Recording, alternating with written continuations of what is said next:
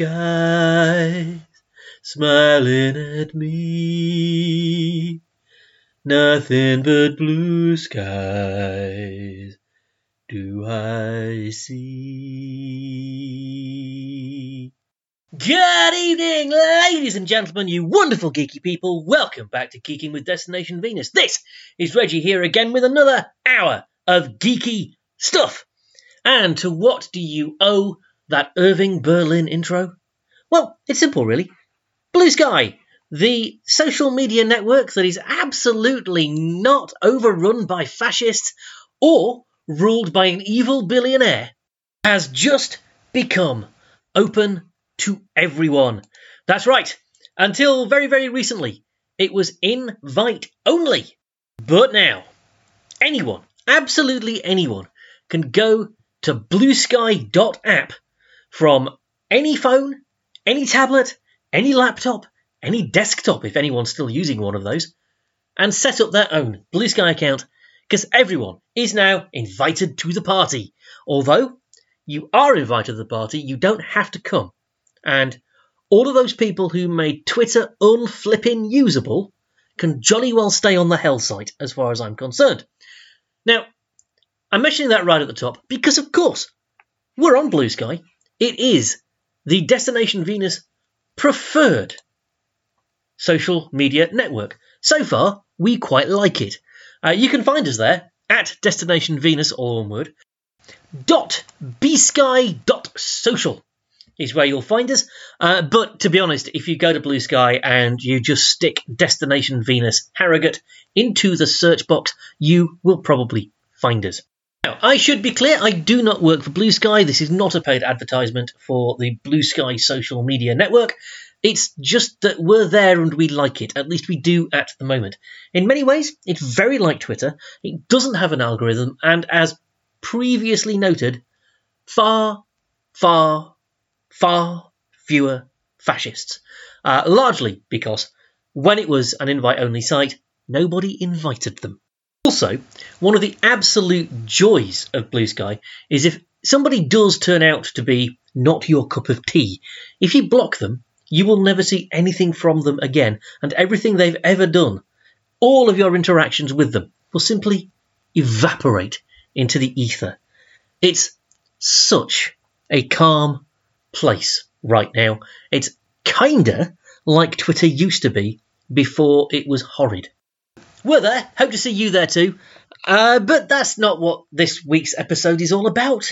Goodness me, no. We are, in fact, going to start with a bit of a roundup of recent geeky news.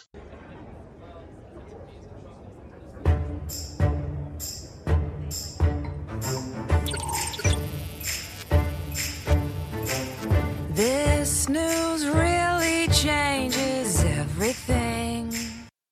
Except, as usual, it doesn't, Nurse Chapel. It really doesn't. It's funny, though. So, if you have been following Star Wars, and particularly all of the gossip and nonsense that surrounds Star Wars, you will know that there was a show called The Mandalorian. Even if you've never seen it, you will probably know a couple of things. You will know that it introduced a character called Baby Yoda. You might know that, in fact, he was not a Baby Yoda at all. He was Grogu, and he just happens to be the same species as Yoda. You might know that. You might know that the star of the programme, who appears in at least a couple of episodes, is Pedro Pascal.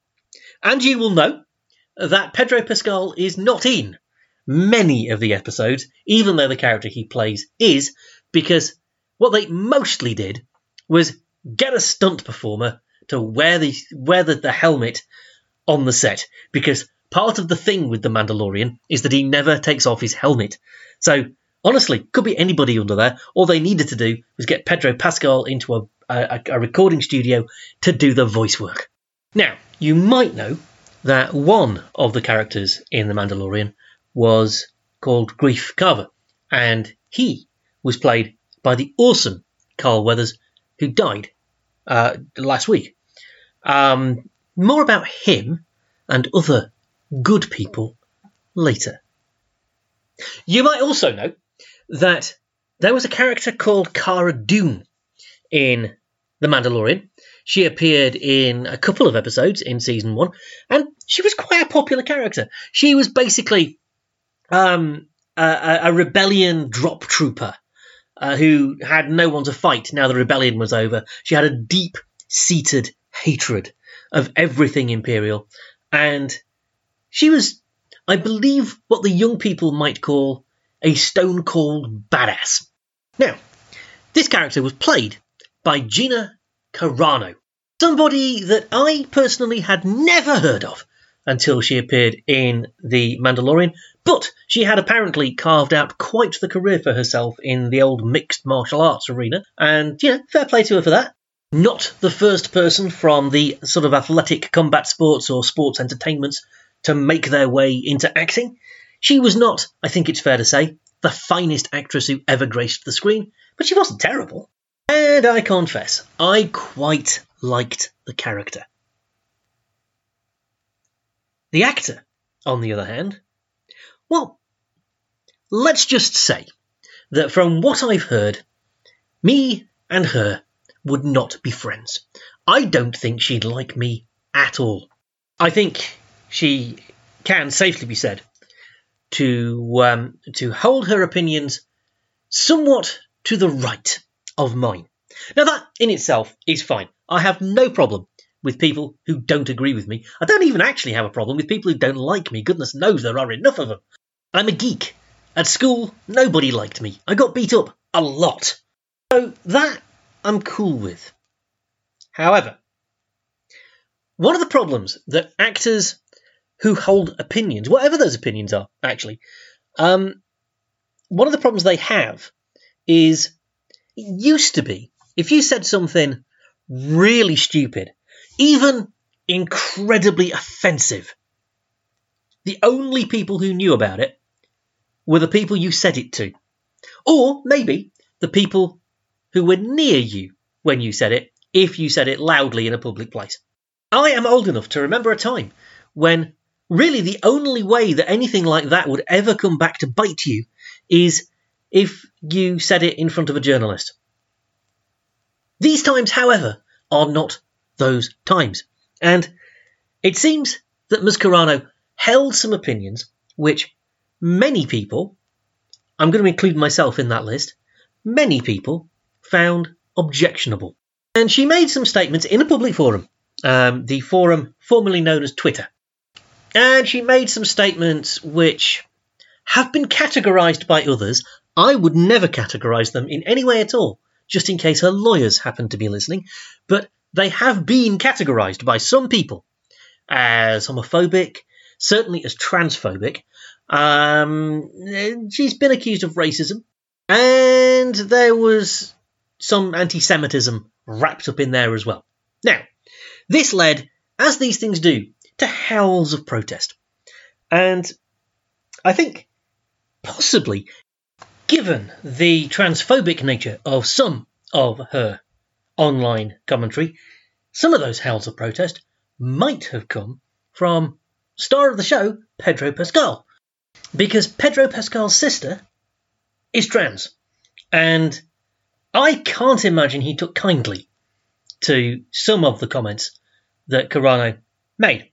Now, none of this, of course, is news. This happened some time ago, and Disney was quite clear, or at least Lucasfilm was quite clear, and clearly that's Disney. When her little comment storm was at its height, and the attendant outrage to the aforementioned comment storm was equally vehement, Lucasfilm basically said, look, Gina Carano does not currently work for us, and we have no plans to employ her again. Now, that seems to have come as both a surprise and a disappointment to Gina Carano, who had got quite excited about being part of the whole Star Wars thing. I have to say, like many people, she seems to have completely misunderstood what Star Wars is all about, but that's by the by. There had been some talk. I think it was only talk. I think it was just speculation and rumour and the odd suggestion. But there had been talk she might get her own spin-off series. And of course that is now very definitely not on the cards. Except, as is often the case, when people face consequences for their actions, Gina Carano feels quite indignant and she feels very wronged. She feels as though the liberal media is coming for her. In short, she feels that she's being discriminated against because of her beliefs and because of things she's said. And she would appear to believe that this is an unconscionable infringement on her freedom of speech and a tremendous act of discrimination against her, which should not be allowed to stand. Which means she's suing Disney!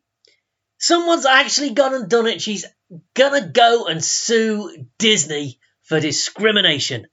Now, regardless of the legal basis on which she's making this complaint, and regardless of the moral basis on which she's making this complaint, both of which we'll come back to, I confess I may have fallen about laughing just a little bit when I saw the headline that told me that Gina Carano was suing Disney, because I thought, hang on, have you seen how much money Disney's got? They can afford much bigger lawyers than you can, is what I thought. And then I saw that famed free speech advocate Elon Musk, who at one point I think might have been the richest man in the world, I'm not sure he still is. You know, he's not short of a penny or two. And he has stepped in and is financially supporting Carano's lawsuit. Now, on the face of it, that might give her a chance. Because, you know, money can do an awful lot in lawsuits. But I think I do need to point a couple of things out to Ms. Carano. So I think, first of all, we do need to say freedom of speech is a legal concept that is there to protect you against government interference. So were a person to make, let's say, an anti-Semitic comment on Twitter, the government can't come for you for that.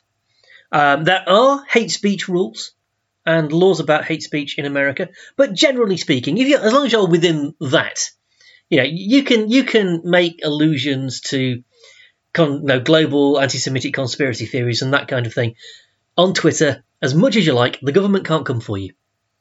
That does not mean that there should be no consequences to what you say.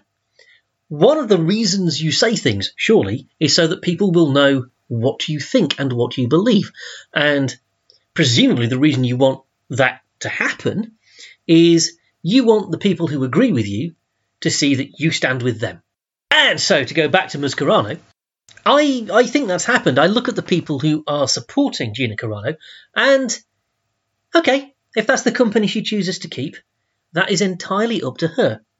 But, equally, those people who do not agree with what you've said, although, yes, there can be no legal consequences to you having said the thing you're perfectly within your rights to say because of freedom of speech, all the people who think that what you said is objectionable and vile,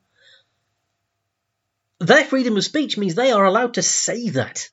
And they are allowed to say, I, personally, hold very different opinions, and I choose not to work with a person who believes the things that have been espoused in that statement. So, if what has happened is Disney or Lucasfilm or people at Disney or Lucasfilm have decided, yeah, do you know what, we don't really want to work with that person. We just don't like them very much.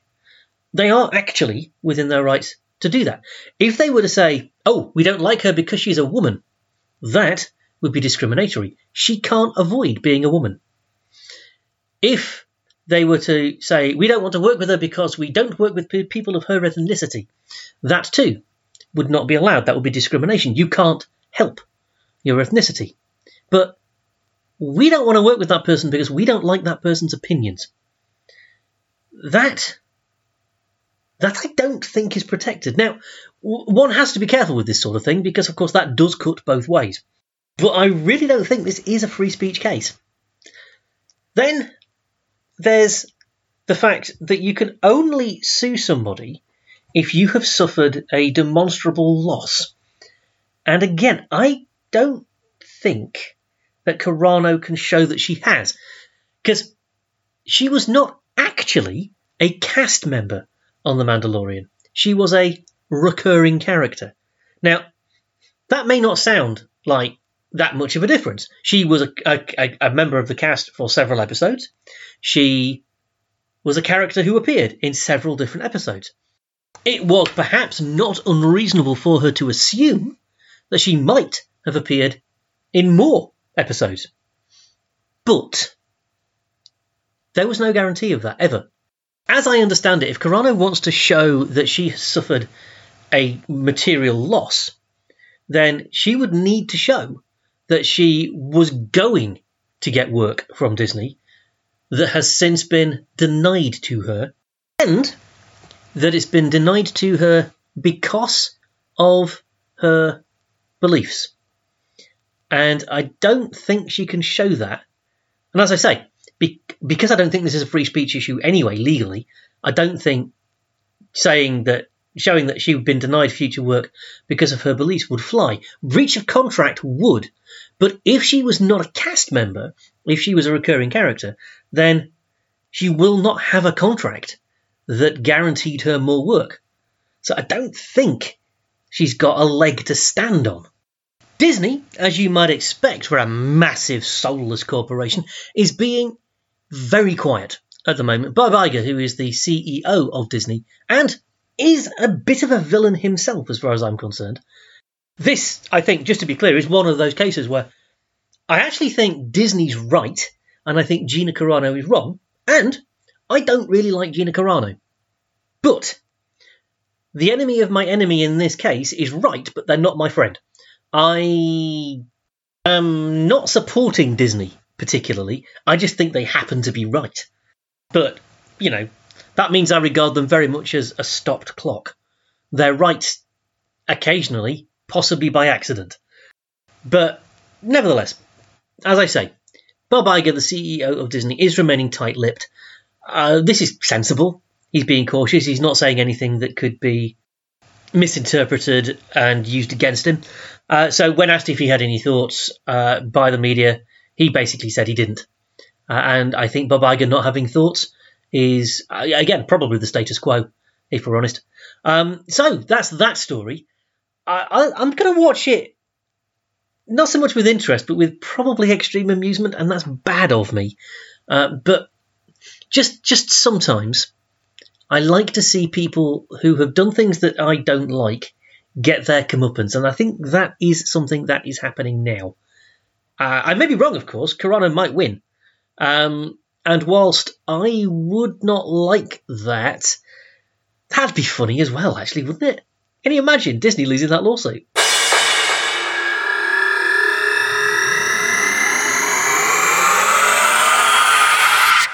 Okay, hello. This is Reggie from the future, just dropping in. This is what happens when you record things in advance. This is why the show is always so rushed. If I don't leave it till the last minute, things happen. So things happened in relation to the Gina Carano story. So Carano has shown her hand a little bit, and to be honest, it's a little bit clever. Because what she said now is that she gets on fine with all of the cast, and that all of the cast of The Mandalorian have been very supportive of her. I'm not sure that's true, but I also can't say that it isn't. So there's that. But what she's saying is, now, the discrimination that she suffered was based on gender.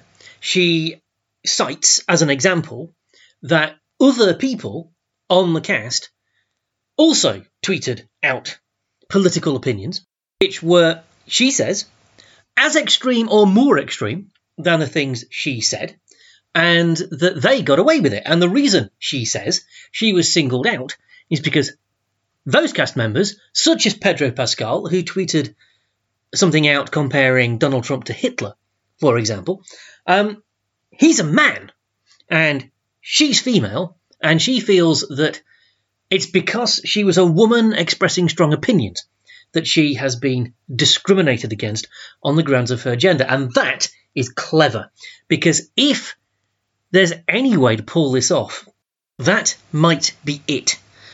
Now, I'm fairly sure that what Past Me was saying about her contract and the fact that she was not, in fact, engaged to do any more work for Disney, and she was not under contract, there was no agreement, so she hasn't been fired. She simply hasn't been hired again. I don't think she can do anything about that. I think legally that's pretty watertight. But if she can show that she had reasonable expectations that she would be rehired and that she's not been rehired, even though they intended to do so, because she's a woman with opinions, that might work, given that men with opinions were not fired. Now, she would have to show that gender is the issue there, and that, I suggest, would still be quite difficult. Because I come back to Past Me's earlier point that this is not a free speech issue. Disney is under no requirement, no obligation at all to allow people to say what they want. As I understand US law, and caveats, I'm not a lawyer, but as I understand US law, Disney doesn't have to hire anyone it doesn't like, unless the reason they don't like them is that they've come from a protected group. So if you don't like them because of their colour or whatever, we've been through this, then that's protected. But not liking somebody because they say things that you find embarrassing or objectionable, I don't think that's protected in any way. So she still has an uphill battle, but we'll see.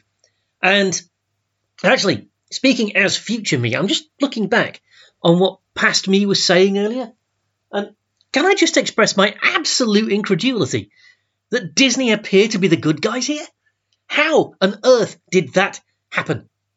Anyway, we now return you to our previously scheduled ranting. Oh, and if you were wondering why I'm not using the TARDIS sound effect, which I would normally use when future me dives in here, it's because I've lost it.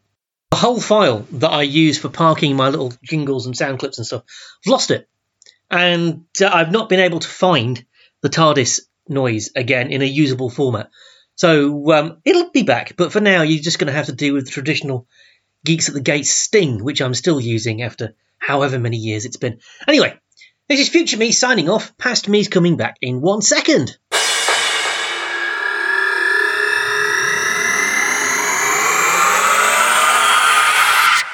Anyway, speaking of things that are funny, other good news. Oh yes, good news. We like good news. And there is some. And this is Reggie from the future again, in terms of what you've just listened to, because I am now recording this on the 15th of February, 2024, which means I'm recording it the day it drops, which means everything now can be breaking news, and I don't know why I ever try and do anything in advance, honestly. Anyway, good news, excellent news. Not breaking, it was announced yesterday, but long awaited, because Marvel have told us who is going to be the Fantastic Four. No? You're not that bothered? Now, I've got to be honest, neither am I, really. I mean, Marvel having new movies in the works, this I like. But the Fantastic Four? Yeah. I'll be honest, I've never really understood it. It probably says more about me than it says about the characters, but they've always seemed like the dullest Marvel characters to me. As a retailer, I can tell you that the Fantastic Four comic is better now than it's been for decades. And I can also tell you that literally, at least in Harrogate, nobody's reading it. And I mean nobody. Do you want to know how many copies of any issue of the Fantastic Four I've sold in the last 5 years? Actually, let's expand this. Do you want to know how many copies of anything to do with the Fantastic Four I've sold in the last 5 years at the only comic shop in Harrogate? Now, I do know there are other places to get comics, even if you live in Harrogate, so people may be getting them from another source, but I am the only comic shop in Harrogate, so I think I can give you a reasonable sense of how popular the characters are in this particular town. And in the last 5 years, I have sold, hang on, let me check my notes just to make sure this number is precise, 0 copies of anything to do with the Fantastic Four. And back in the days when I don't sell merch anymore, but back in the days when I did, I sold 0 merch featuring characters who are in the Fantastic Four. And again, this is important, in the 7 years I have been in charge of the only comic shop in town, I have been asked about the Fantastic Four exactly never. So, to call the announcement of the people who are going to be playing characters in the Fantastic Four long anticipated and eagerly awaited is, I think, a bit of a stretch. But far be it from me to argue with Marvel's marketing department, so let's say that this is the long-awaited, highly anticipated announcement of who's going to play the characters in the Fantastic Four, who, for the benefit of people who've no idea what I'm talking about, are one of the oldest super teams in comics history, certainly in Marvel history. Now, their backstory is relatively straightforward. They are a married couple, Reed and Sue Richards. I think they've always been married. They've always been married as long as I've been aware of the characters. Reed Richards is the hero known as Mr. Fantastic because he's incredibly modest, and his superpower is being really stretchy and the second most intelligent person in the Marvel Universe. As the most intelligent person in the Marvel Universe has pointed out a couple of times at this point, he shouldn't be sad about that because he is the most intelligent man. Sue Richards is the Invisible Woman. She used to be the Invisible Girl, but apparently that's disrespectful now, so she's the Invisible Woman. And I have to say, one of the most underused and underrepresented characters in the whole of the MCU. Her superpower is to be able to turn invisible. And as a side effect of that, she can also create invisible force fields. And there was a time when that power wasn't particularly interesting, because they never used her to do stuff like sneak around and spy on people, in the way that you probably would if you could be invisible. But also the force field thing was only ever really used to show her as a sort of protective, nurturing character, because that's how female superheroes used to be portrayed. In recent years, though, people have got a little bit clever, and they've started to imagine just how her power might actually work. And somebody, somewhere, decided that the reason she can turn invisible is that she can bend light, so that the light passes around her, you simply don't see her. And somebody then extrapolated, hang on. If she can control light in that way, and she can control the way people perceive light in that way, then she doesn't have to apply it to making herself invisible if she doesn't want to. She can manipulate the light so that it doesn't go into people's irises, which means that she can make people blind. And the ability to generate invisible force fields isn't just a protective thing, that can be used offensively. And some really cool tales of Sue Storm spy have been told, and I love those. She's much more interesting on her own, is what I'm saying, because she never gets a chance to shine in the Fantastic Four. So that's Reed and Sue Richards. Now, Sue Richards was originally Sue Storm, and the fact that I know that makes me think that maybe she wasn't originally married. Anyway, Johnny Storm is her little brother. He's impulsive, he's a bit of a hothead, and because Stan Lee and Jack Kirby, when they created the Fantastic Four, were, how shall I put this, quite literal. Johnny Storm is a hothead, and he can also set himself on fire. That is his power. He is the Human Torch, not the original Human Torch, but still, he is the current Human Torch. His powers include being able to be on fire without hurting himself, which is why he's totally not been allowed in loads of cartoons. Studio bosses were worried that if kids saw that Johnny Storm could be on fire and not hurt himself, that they might set themselves on fire, and that was regarded as probably a bad outcome. So if you see Fantastic Four cartoons on the telly, often Johnny Storm has been replaced, certainly by a robot in one set of films. And if you remember Spider-Man is an Amazing Friends, the original cartoon from the 80s, I believe there is a Spidey in his Amazing Friends now, but Spider-Man and his Amazing Friends was supposed to be Spider-Man, Iceman, and the Human Torch. So you got Spidey and then you got Fire and Ice. Well, they still went with that, but they created an entirely new character called Firestar, so that they could have a fire-doing character who wasn't actually on fire all the time. Anyway, that's Johnny Storm. And then there's Ben Grimm, also known as the Thing. He's big and orange and can't pass for regular people because he's always big and orange. Unlike the Hulk, who is big and green, or occasionally big and grey, and once or twice big and red, in their superpowered form, but can just look like a regular person and just be Bruce Banner when he wants to be. The Thing is always big and orange and made of rocks. He does have a really cool catchphrase, though. If the Hulk runs around going, "Hulk, smash!" then Ben Grimm runs around going, "It's clobbering time!" Which, honestly, is significantly cooler. The backstories here is that these four people had a spaceship that was built by Reed Richards.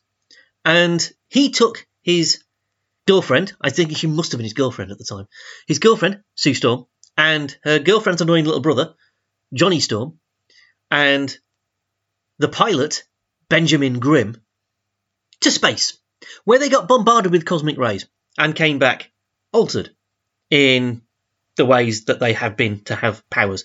So stretchy and invisible and set on fire and big and hard and strong. As I say, not actually a massive deal, except Marvel has always thought they were.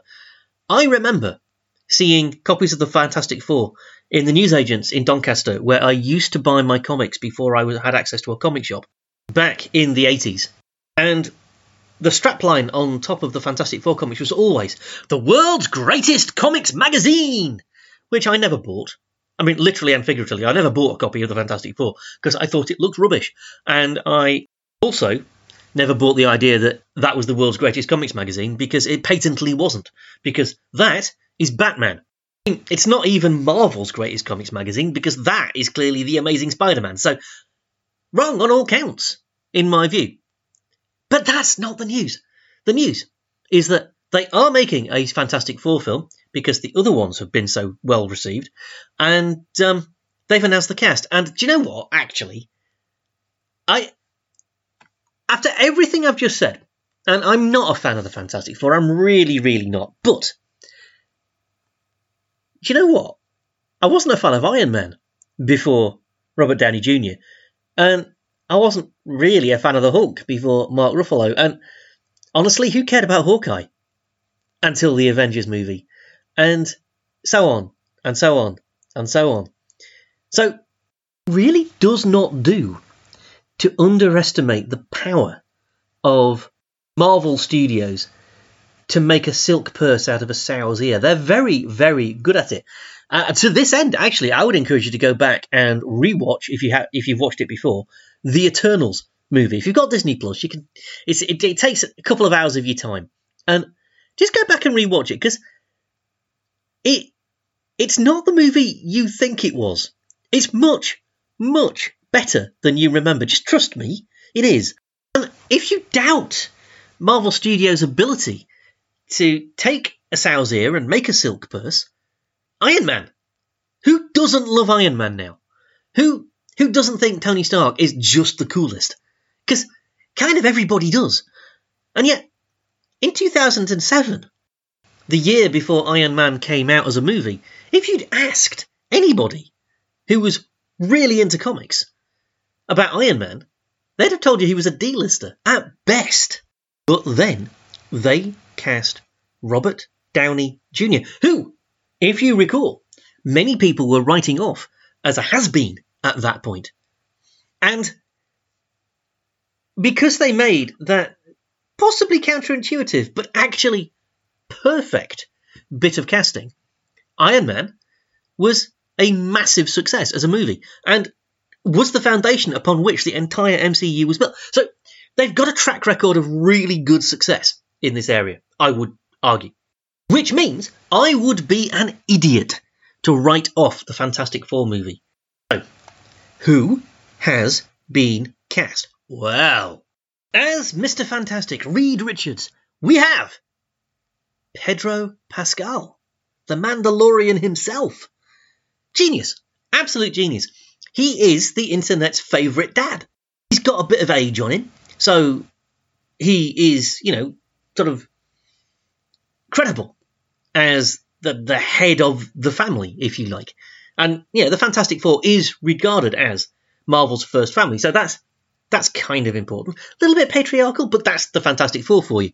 He's a solid actor. But yeah, loving that. And then we have Vanessa Kirby as Susan Storm, which means, note, it doesn't look as though Reed and Sue are going to be married, at least in the first film. So that's interesting. That's giving room for character arcs and development and stuff like that. So that's all good. Now, I will be honest, I had no idea who Vanessa Kirby was until the announcement. I have had to look her up, and she's been in exactly nothing that I have seen.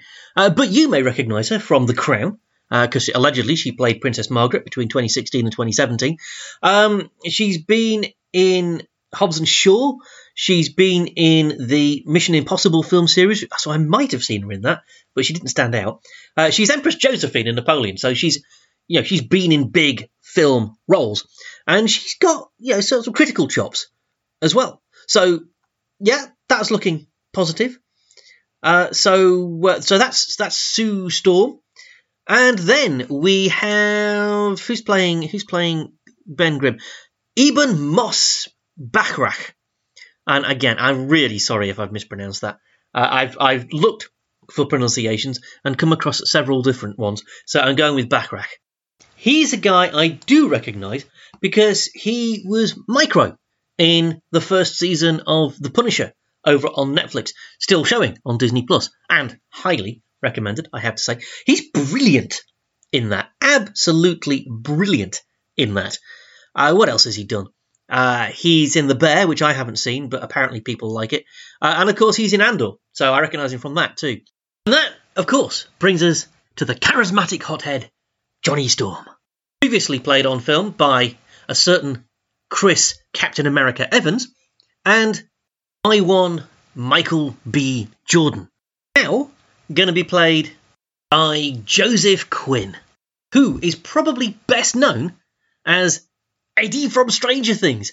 It's Eddie from Stranger Things, the guy who completely stole season 4 of Stranger Things. Just think about that. He's in a cast with Millie Bobby Brown and Finn Wolfhard and Winona Ryder and all the rest of that ridiculously, outrageously charismatic cast. And he stole the entire show. Even though everybody else had like 2 or 3 seasons of their characters behind him, he just came in and took over. So, yeah, he's good. He's really good. So, in spite of my complete indifference to The Fantastic Four as a book and as a concept, I'm going to say I'm a little bit excited about this. Just a little bit. Okay, I'm really excited about this because, as I said, Marvel Studios has a really good track record now of taking really disregarded characters and making them into huge phenomena. And with this cast, all they need now is to get the writing, I was going to say even halfway right. 3/4 right would probably be a minimum, I would say. But do that with this cast, that's going to be great, I think. That's going to be absolutely amazing. So, yeah, I'm moderately excited. And speaking of Marvel Studios projects that I'm reasonably excited about, we have had, since last we spoke, a new trailer for Deadpool and Wolverine, which is what Deadpool 3 is now called. I will be honest, a trailer so good, I wouldn't have felt particularly shortchanged if I'd stayed up to watch the Super Bowl just to see it when it first aired. I mean, I didn't do that, because I don't like American football. No shade on anybody who does. You like whatever you like, that's fine. But personally, I don't want to watch an hour of sporting excitement crammed into 4.5 hours of television. That's just me. But the trailer's as meta as you might expect. We knew it was going to be meta. It's Deadpool. We see, briefly, Hugh Jackman as Wolverine, so that's cool. We see Lots of characters who were dead. Miranda Baccarin's back, for example, and she died in Deadpool 2. Although there's clearly an alternate reality thing going on because the TVA, the Time Variance Authority, what are famous from being in Loki, that TV show on Disney Plus, turn up. And here's the thing: everyone's losing their minds online about Deadpool 3. Nobody is criticising it without having seen it for utilising something that you will only know about if you watched a TV show on Disney+. Bear in mind that many of these are the same people who refused to go and watch the Marvels because in order to know who Monica Rambeau and Kamala Khan were, you needed to have watched, let me check my notes again, a TV show on Disney+. But we're coming back to the Marvels in a minute, so I won't get on my hobby horse here. What is plain is they are clearly going to be using Deadpool to at least acknowledge that there are lots of Marvel characters that have appeared in films made by studios that aren't Marvel studios, up to and including Deadpool himself, of course. And, we get to see Deadpool in front of a sort of ruined 20th Century Fox logo, for example. He himself makes comment in the trailer about the cinematic universe being on its last legs and he's here to save Disney. And so it looks as though it's going to be ridiculous, irreverent fun, which is what Deadpool should be. So yeah, again, mildly encouraged. And since we are talking about Marvel Studios, I am just going to point out that The Marvels is now available to watch on Disney+. And if you have Disney+, it's 90 minutes of your time that will be amply rewarded by just the best fun. I've said it before, I'm going to say it again, repeatedly probably. Iman Vellani is joy in a bottle. She is amazing as Kamala Khan. Ms. Marvel as a character is amazing, but this portrayal of her is just brilliant. I simply don't understand how anybody can watch Iman Vellani as Ms. Marvel and not smile. I don't see how it's physically possible. I'm not saying that The Marvels is a perfect movie. It's not. For some reason, they seem to have tried to shoehorn the entire plot of what appears to be a discarded Captain Marvel 2 as backstory, and that really doesn't work. But it doesn't matter because nobody's watching this movie for the plot. We're watching this movie for character. And the team of Captain Marvel, Ms. Marvel, and Monica Rambeau being whoever the heck she's being this week, I love the way they make a running gag out of Ms. Marvel trying to give Monica Rambeau a codename. Interaction for 90 minutes is just pure joy. So if you have Disney Plus, it's going to cost you nothing but 90 minutes. And 90 minutes very well spent, I would say. Anyway, I think we're going to wrap up the geeky entertainment news there. There's probably more. But I'm just noticing that I've been whiffling on for nearly 3/4 of an hour now, and I haven't even touched the news from other areas of geekery. So, yeah, let's leave it there. Nurse Chapel, sign us off.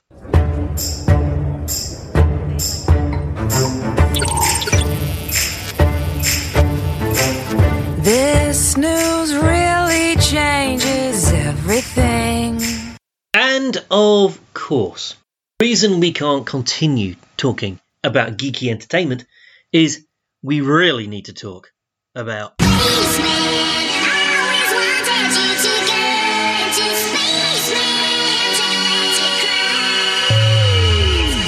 because there is always something going on in space, and on the day that I'm recording this final segment of the show, the 15th of February 2024, there has been a historic rocket launch. It's not my emphasis, by the way, that's NASA's, who are insisting that this is a historic rocket launch. And I suppose it is a bit. I just don't want to get too excited about it, because I don't want to get too excited about SpaceX, because I'm really worried about the way that SpaceX is going to end up, as long as the guy that's currently in charge of SpaceX remains in charge of SpaceX. The guy currently in charge of SpaceX, and I'm not saying his name, I'm going to try and get through an entire show without saying his name, but the guy that's currently in charge of SpaceX doesn't inspire confidence anymore. He really doesn't. Anyway, SpaceX itself remains an incredibly effective launch organisation. I tell you, say what you like about the guy in charge. The organisation is doing astounding work. And in the continued absence of their much vaunted Starship, we do have a significant milestone in that company's progress and in that company's capability.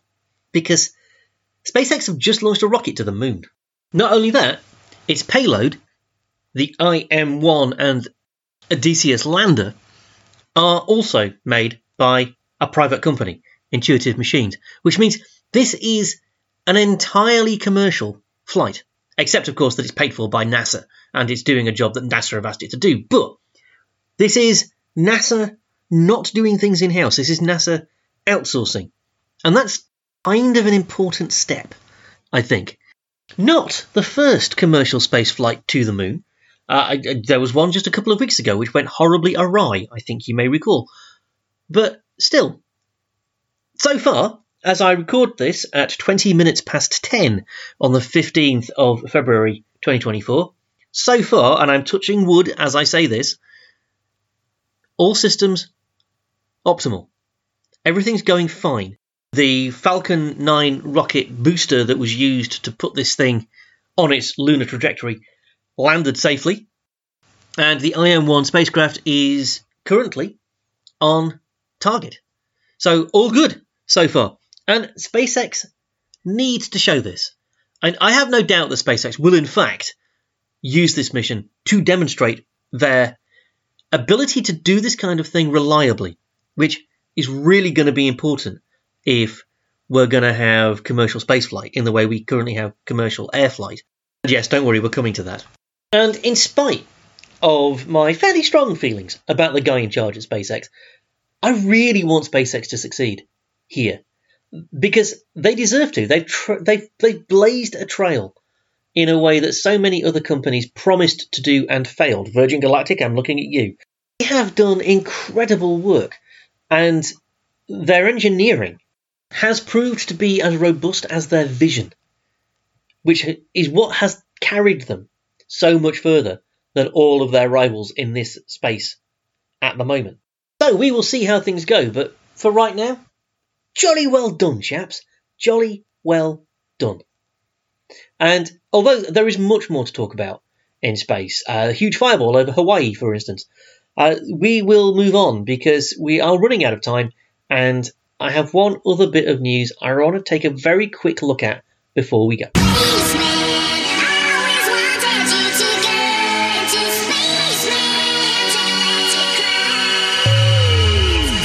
And since I still don't have a jingle for either engineering or aeronautics, I guess you're just going to have to make do with me telling you that this next segment is about engineering and aeronautics.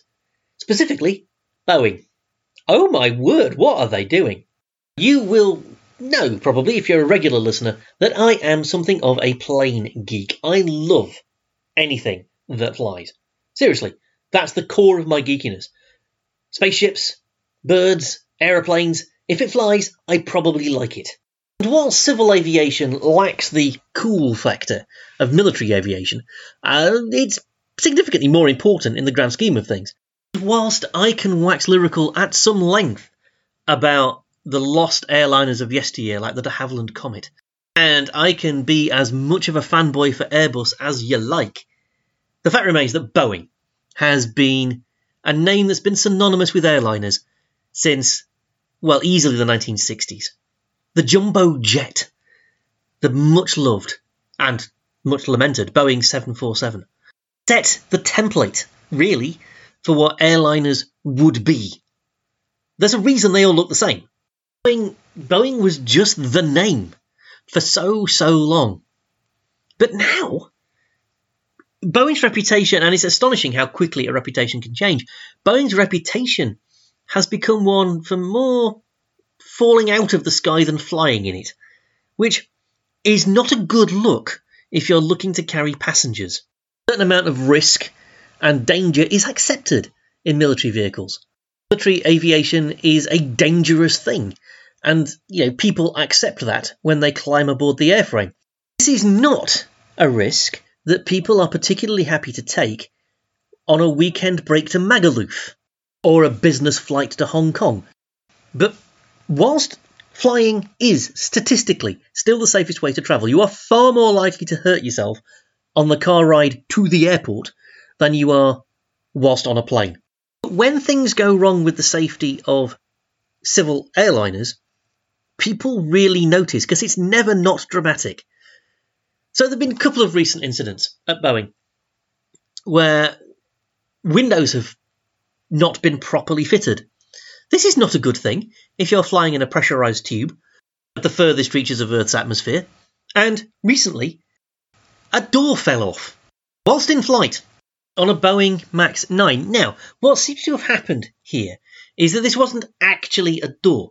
The doors of airplanes are really quite strong. They're actually designed so that once closed, you literally cannot open them whilst in flight because they're designed so that the pressure inside the cabin pushes the door more firmly into place. You just can't open them when the plane is in the air. Except, in a bid to make their designs more versatile, that airframes can be more carefully tailored to the designs and desires of their client airlines, Boeing builds their aircraft with spaces for doors, doorways, if you like, in the side of the planes, where no door is actually going to be, so that they can have doors wherever the airline wants them, depending on the layout of seating that they want. And if a doorway that's built into the airframe is not going to actually be a door, they put in what's called a door plug, which is a door-shaped thing that is fitted very securely into the door frame so that you can't see it. If you're inside or outside the aircraft, you can't see where that is. But it's there if they ever want to retrofit a door at a later date. It means that changes can be made much more easily, much more cheaply.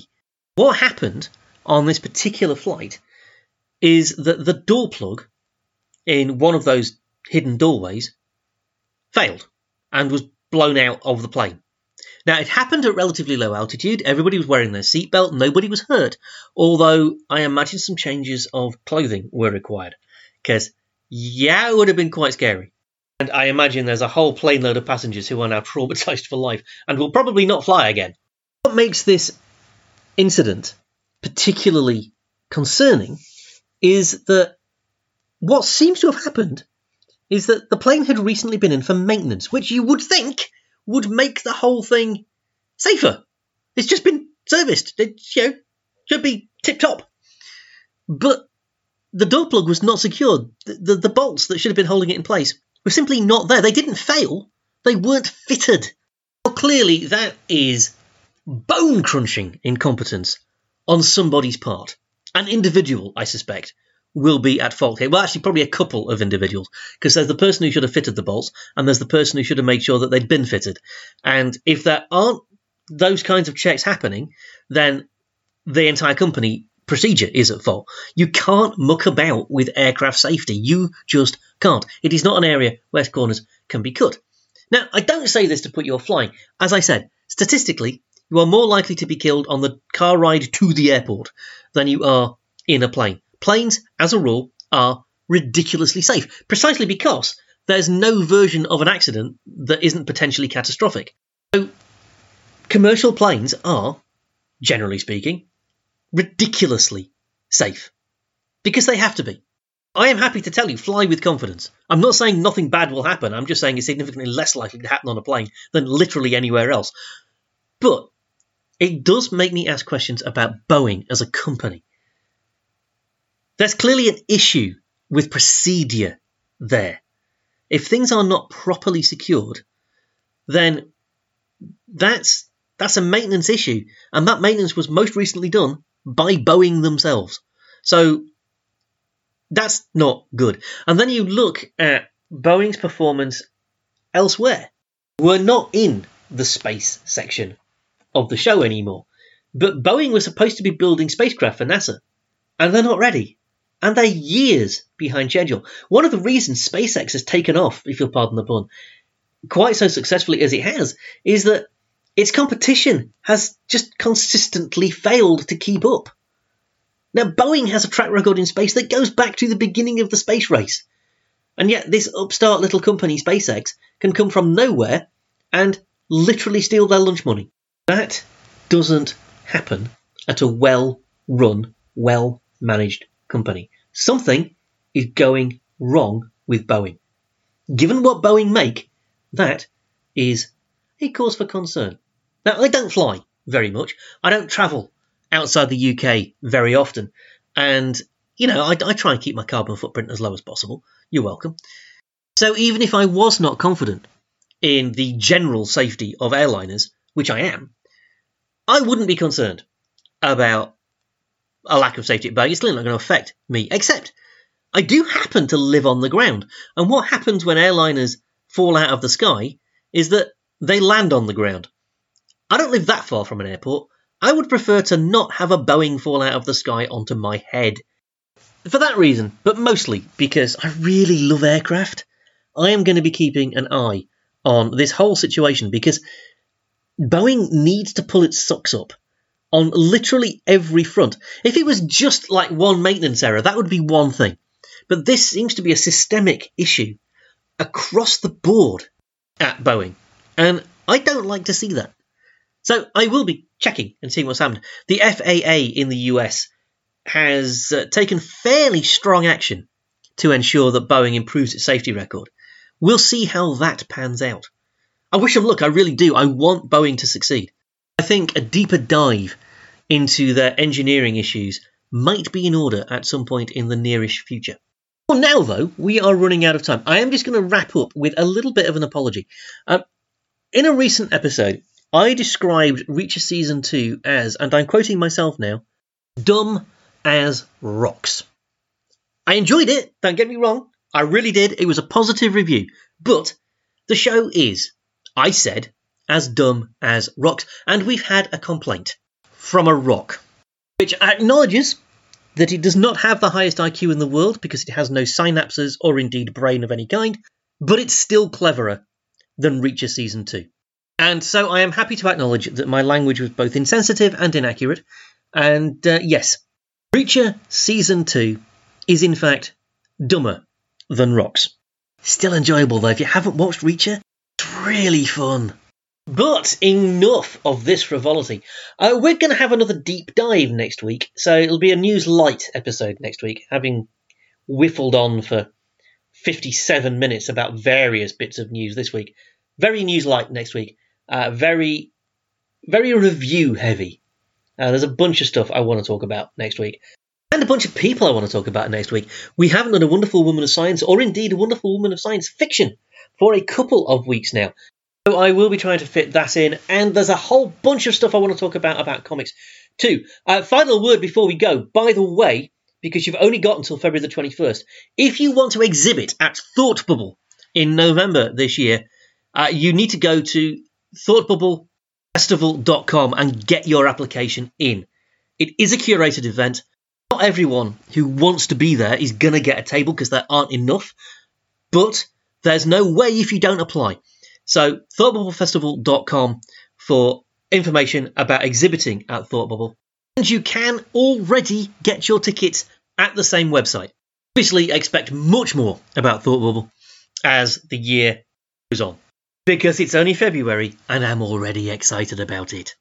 And very quickly, I'm not going to make a big deal out of this, but you may remember that we were nominated for Best Comic Store in the country in the recent Comics Scene Awards, and I am very pleased to tell you that we didn't win. We did, however, come joint 13th. And honestly, I'll take that. I'm frankly impressed we got any votes at all, given the size of us against the size of the people we were up against. So, yay us. Woohoo! Anyway, time to go. I should just, as is now traditional, tell you that Geeking with Destination Venus is a Venus Rising media production. That we will see you back here next week. Same time, same listening device, or other listening device if you actually prefer. I'm not your dad. You do what you like. But until we meet again around your chosen speakers, all that remains for me to do is just to remind you, whatever happens in the next week, be kind to yourself. Be kind to absolutely everybody else. Stay safe, stay sane, and above all else, just stay geeky.